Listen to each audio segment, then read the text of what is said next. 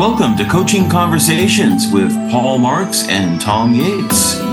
Paul, good to see you again, and welcome back. I really enjoyed our inaugural podcast last week of our second season around the coaching mindset. Yeah, me too, Tom. It was really good to be back, and I've actually been thinking about that conversation since that podcast. And you know, we covered a lot in half an hour on the topic of coaching mindset, but of course, half an hour really doesn't do this topic justice. So I think having another discussion around it today, hopefully we can, wrap up a few more key points on the topic.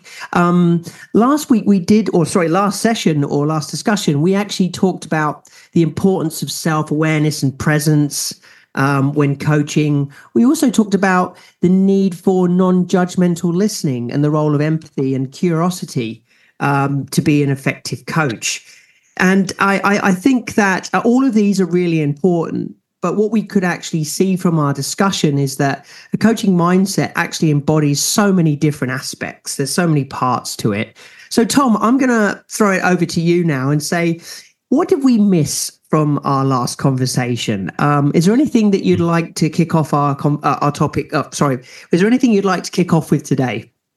Oh, yeah. That sounds great. I mean, I think we could spend the whole season just on coaching mindset, to tell you the truth, because that's at the heart of like who we are and what we're doing, how we're becoming an authentic coach. I think today it would be good to talk about what they call the client-centered approach, which is really focusing on the coaching process, what the client really needs, what are their goals and outcomes, and really supporting their autonomy in the coaching process and what that actually means.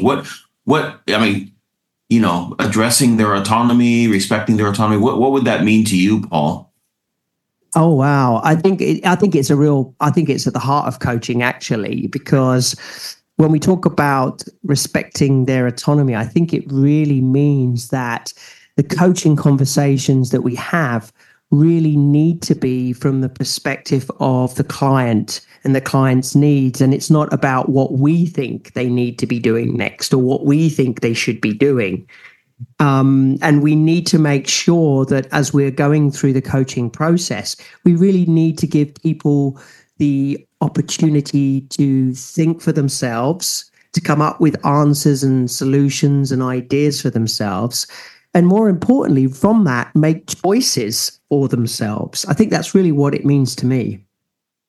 Mm-hmm. Yeah, making the choices themselves, right? For me, it also ties into the coaching presence that we bring, just like what you were saying. If we want to focus on the client and ensure that we're giving them as much autonomy as possible, that kind of means keeping ourselves out of the process as much as possible as well. Yeah.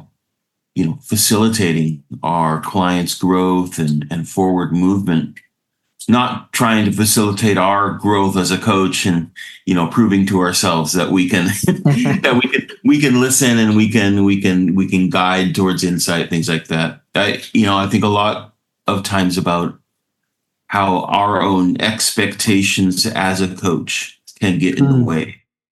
Which actually leads me to think about bias, Tom. With the best intentions as a coach, if we're not aware of the bias that we may have when we come to a coaching conversation, we might find ourselves kind of taking away some of that autonomy of the client if we have our own set of intentions. And very often that can be done with the best intention, meaning you want to try to help the client as much as you can. But of course, if you've got your own set of intentions about what's right for the client and what's wrong, then you're not really giving them the autonomy to come up with choices, or you're kind of guiding them or leading them almost into a path that, you want to take them down. And just to add to that, and then I'd like to hear your thoughts on this. When I first started coaching, I definitely had bias. And I developed the self-awareness of it later on, where my bias as a coach was to help the client set a goal. And then by the end of the session, they'd have to walk away with 2 or 3 actionable points that they could put into place. And and then move forward. And for me, that was what I thought meant, I thought that's what a quality coaching conversation was about. So my bias was goal setting, reflections, and then actions, and then moving forward. But of course, if I go into every coaching session thinking that is the way that it should be, because that's my way of thinking, that may not be in the best interest of the client at all. And I think that's something as a coach we need to be mindful of, that a coaching session may not always have to be goal focused. It can be just an opportunity for someone to sit and think, to reflect, to introspect, to let go sometimes. I don't know, Tom, what do you think? Yeah, I agree with that. When I was first learning coaching, it was kind of hammered into us in that first class, that first course, that coaches are nothing if they're not results oriented, like driven to help the coachee get results. And I in one way I can agree with that. I think, but for me, it sounded like it to me like results would mean like, yeah, being able to achieve their goal, having like these key insights that allows them to whatever, reach their potential, whatever. But now results means different. Results for me is about how much more or in different ways does my coachee understand themselves? Have they reached some insight or a realization that maybe removes a barrier to the potential? So we might not even kind of like get to whatever that, material result they want, but they've unlocked some part of themselves. And it's something that they can take with them as we finish our session and go through the week and think about, wow, that idea about myself, that I don't have now, it's freed myself. Now I can think clearer about what I really want because I don't have that barrier in the way anymore. Like, so, we talk about result. That's a great result because then maybe in the next session, they're one step closer to getting that big result they want, but they needed to be able to be vulnerable and share and unlock themselves and see themselves at that level in order to do that. So I don't know what you think about that. Oh, I think that what you're talking about there is really something, again, as a coach, we have to think about, which is defining success in a coaching conversation or engagement, because again, we can have bias towards that. My idea was at the beginning of my coaching career that, coaching success was defined by the process that I had explained earlier. But what you've just shared, I think is incredibly, I think it is definitely a sign of a successful conversation. I think as well, coaching has a remarkable impact on people that isn't always aware, or doesn't it sort of show itself until later on. What I mean is, for example, if you're sitting with a coachee and they trigger an insight, they get a new perception, a new light bulb comes on, or something happens, that little shift in awareness, that little shift in perception down the line could have a massive impact on their work, their life, their health, whatever. I mean, it could have a massive impact in so many areas of their life, which is very, very difficult to measure. And I think that as coaches, we have to be very careful that we don't judge too much on the success of a coaching conversation by what happens in the coaching conversation. Because I think some of those successes happen 1 day, 2 days, sometimes 6 months or a year down the line. And the people that are surrounded by that person say, you know what, over the last 6 months, I've really seen some real positive changes in this person. And I don't know, I can't put my finger on it even, but they're different.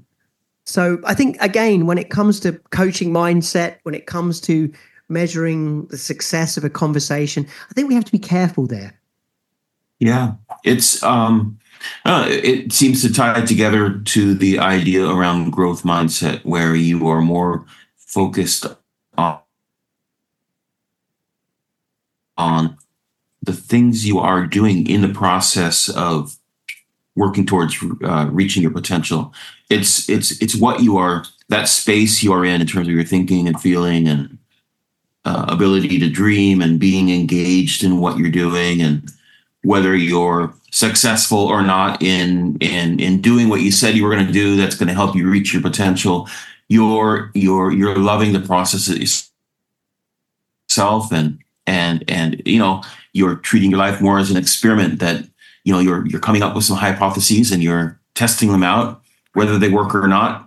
Right? We're just moving forward. The old saying, yeah. Einstein created 1,000 light bulbs before he found one that worked. Yeah. Something like that, right? You're not gonna create 1,000 light bulbs unless you have that joy and enthusiasm to be able to get lost in the process. And so tying that with the coach's role, I think spending that time at the end of each session, or even in the session, exploring where the coachee is in terms of their learning, their thinking, their feeling, their everything, as they're going through the process, and not being that concerned with the end goal, which is, relegated to people with more fixed mindset, where their success won't be measured until they reach their goal. But for people who have growth mindset, their success is measured by how much they are involved in working on the goal, right? Yeah. There's so many parts that I want to add on there, Tom. I just had one of those insights when you were sharing about experimentation, and I think that I think coaching is about creating a safe place. So, Tom, when you were sharing your thoughts, there were so many things that came to light, and there was one part that I kind of wanted to hold on to because it was a light bulb moment.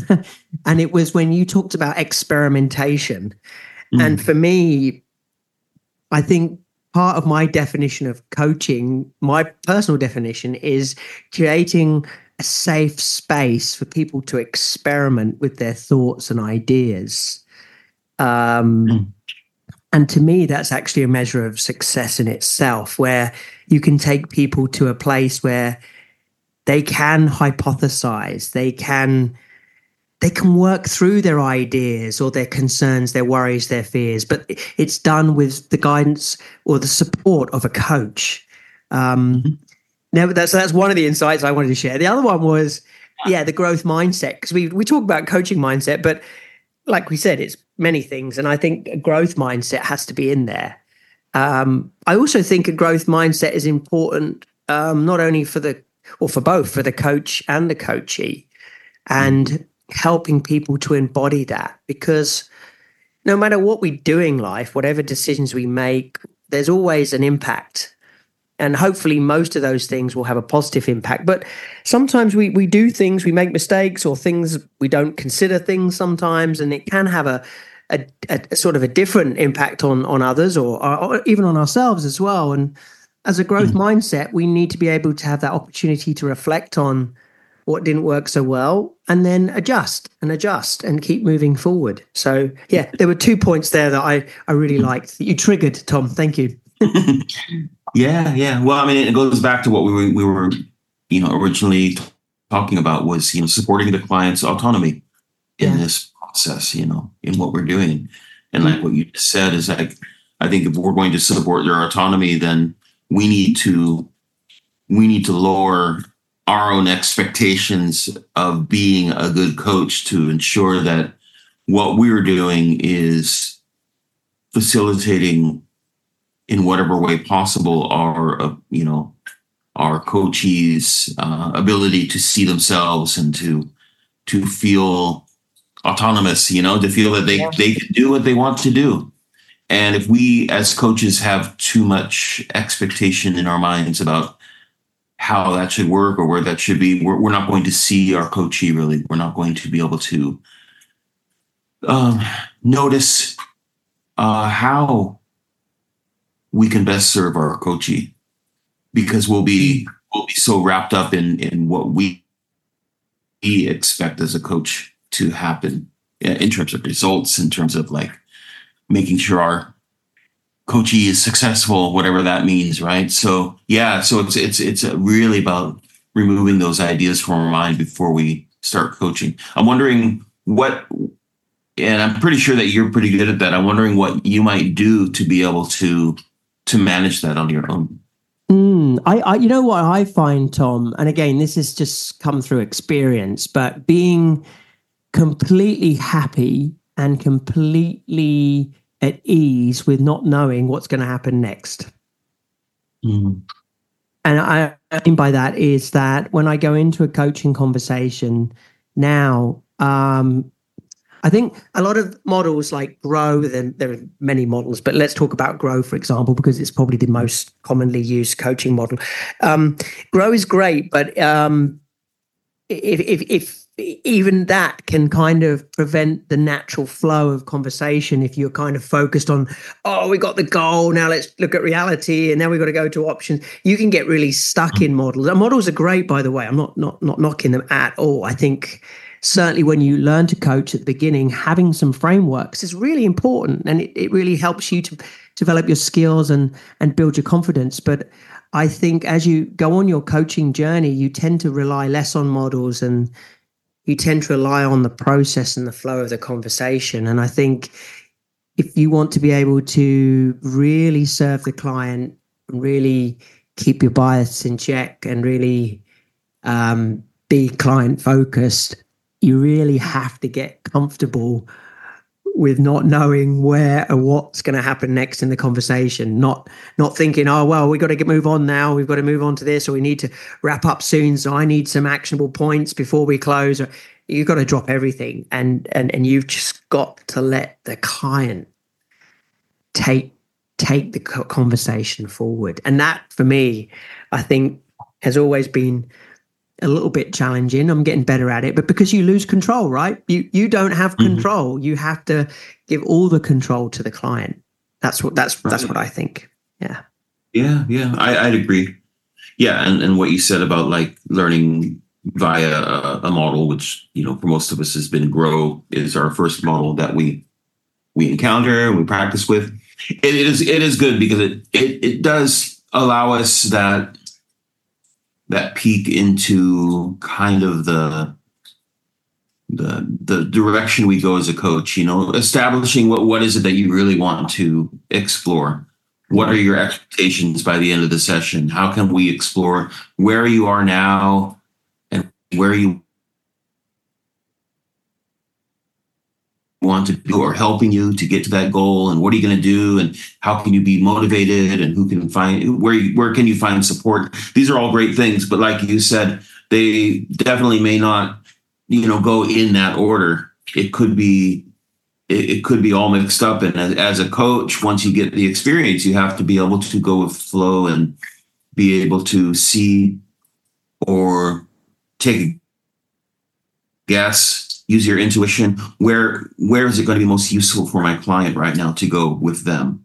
Is it going to be useful to talk about specific things they want to do, or do we stop and we sit in the middle of their reflection and their deeper explorations of their subconscious?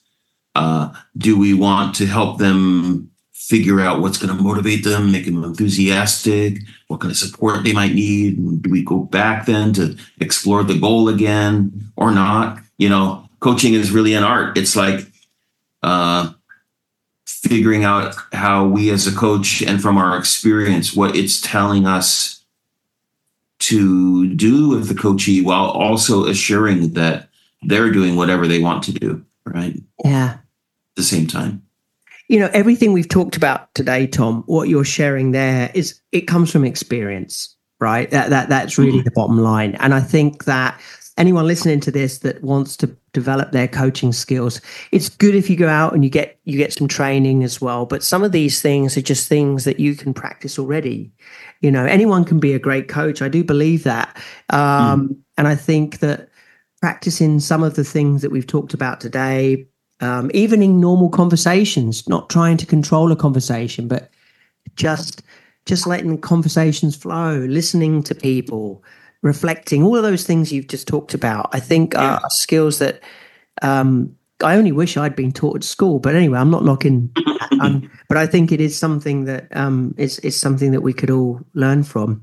One of the topics, and I know we're near the end of our session today. It's been fantastic. I think we've got a few minutes left, right, Tom? But one of the things that I'd like to talk about next on the next podcast, and this is, just flow, is intuition. Because it's something that I think is part of the coaching mindset, listening to intuition. But I think I think the topic of intuition deserves more than 4 or 5 minutes. I think it's something that both you and I could unpack a lot more, I think, and link it to intuition in our life, but also intuition as a coach. Are you good at that, Tom? Yeah, that flows through, so many of, like, if we're thinking about the competencies, right? Our ability to listen, our ability to be present, our ability to listen and see what maybe is really going on with the coachee and sharing that through direct communication. That's all driven by what you said, our experience in coaching, our willing to, as a coach, be vulnerable, take chances, sharing. All those things are important, and require that intuition. And I agree with you as well. I think that intuition comes from experience, practicing, figuring out how to coach, what works, what doesn't seem to work, how well we can connect, how much trust and safety there is in the relationship, whether the coachee is willing to open their door to us, right? That we get the permission to join them in their house and really,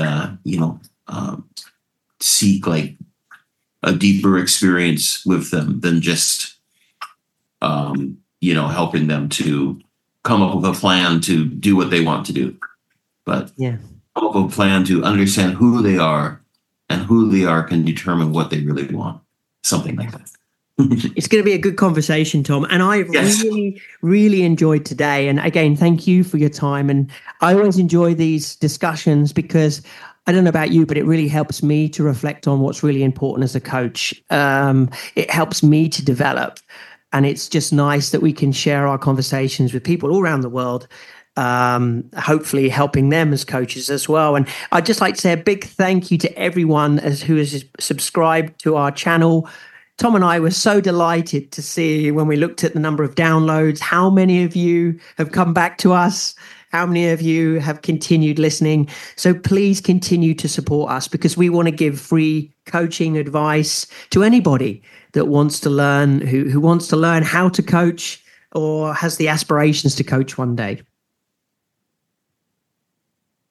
Yeah, you guys are amazing. And it's great to know that we still have support, even though we went into hibernation for a while. These two bears have finally kind of woken up again, and they're rumbling through the coaching forest.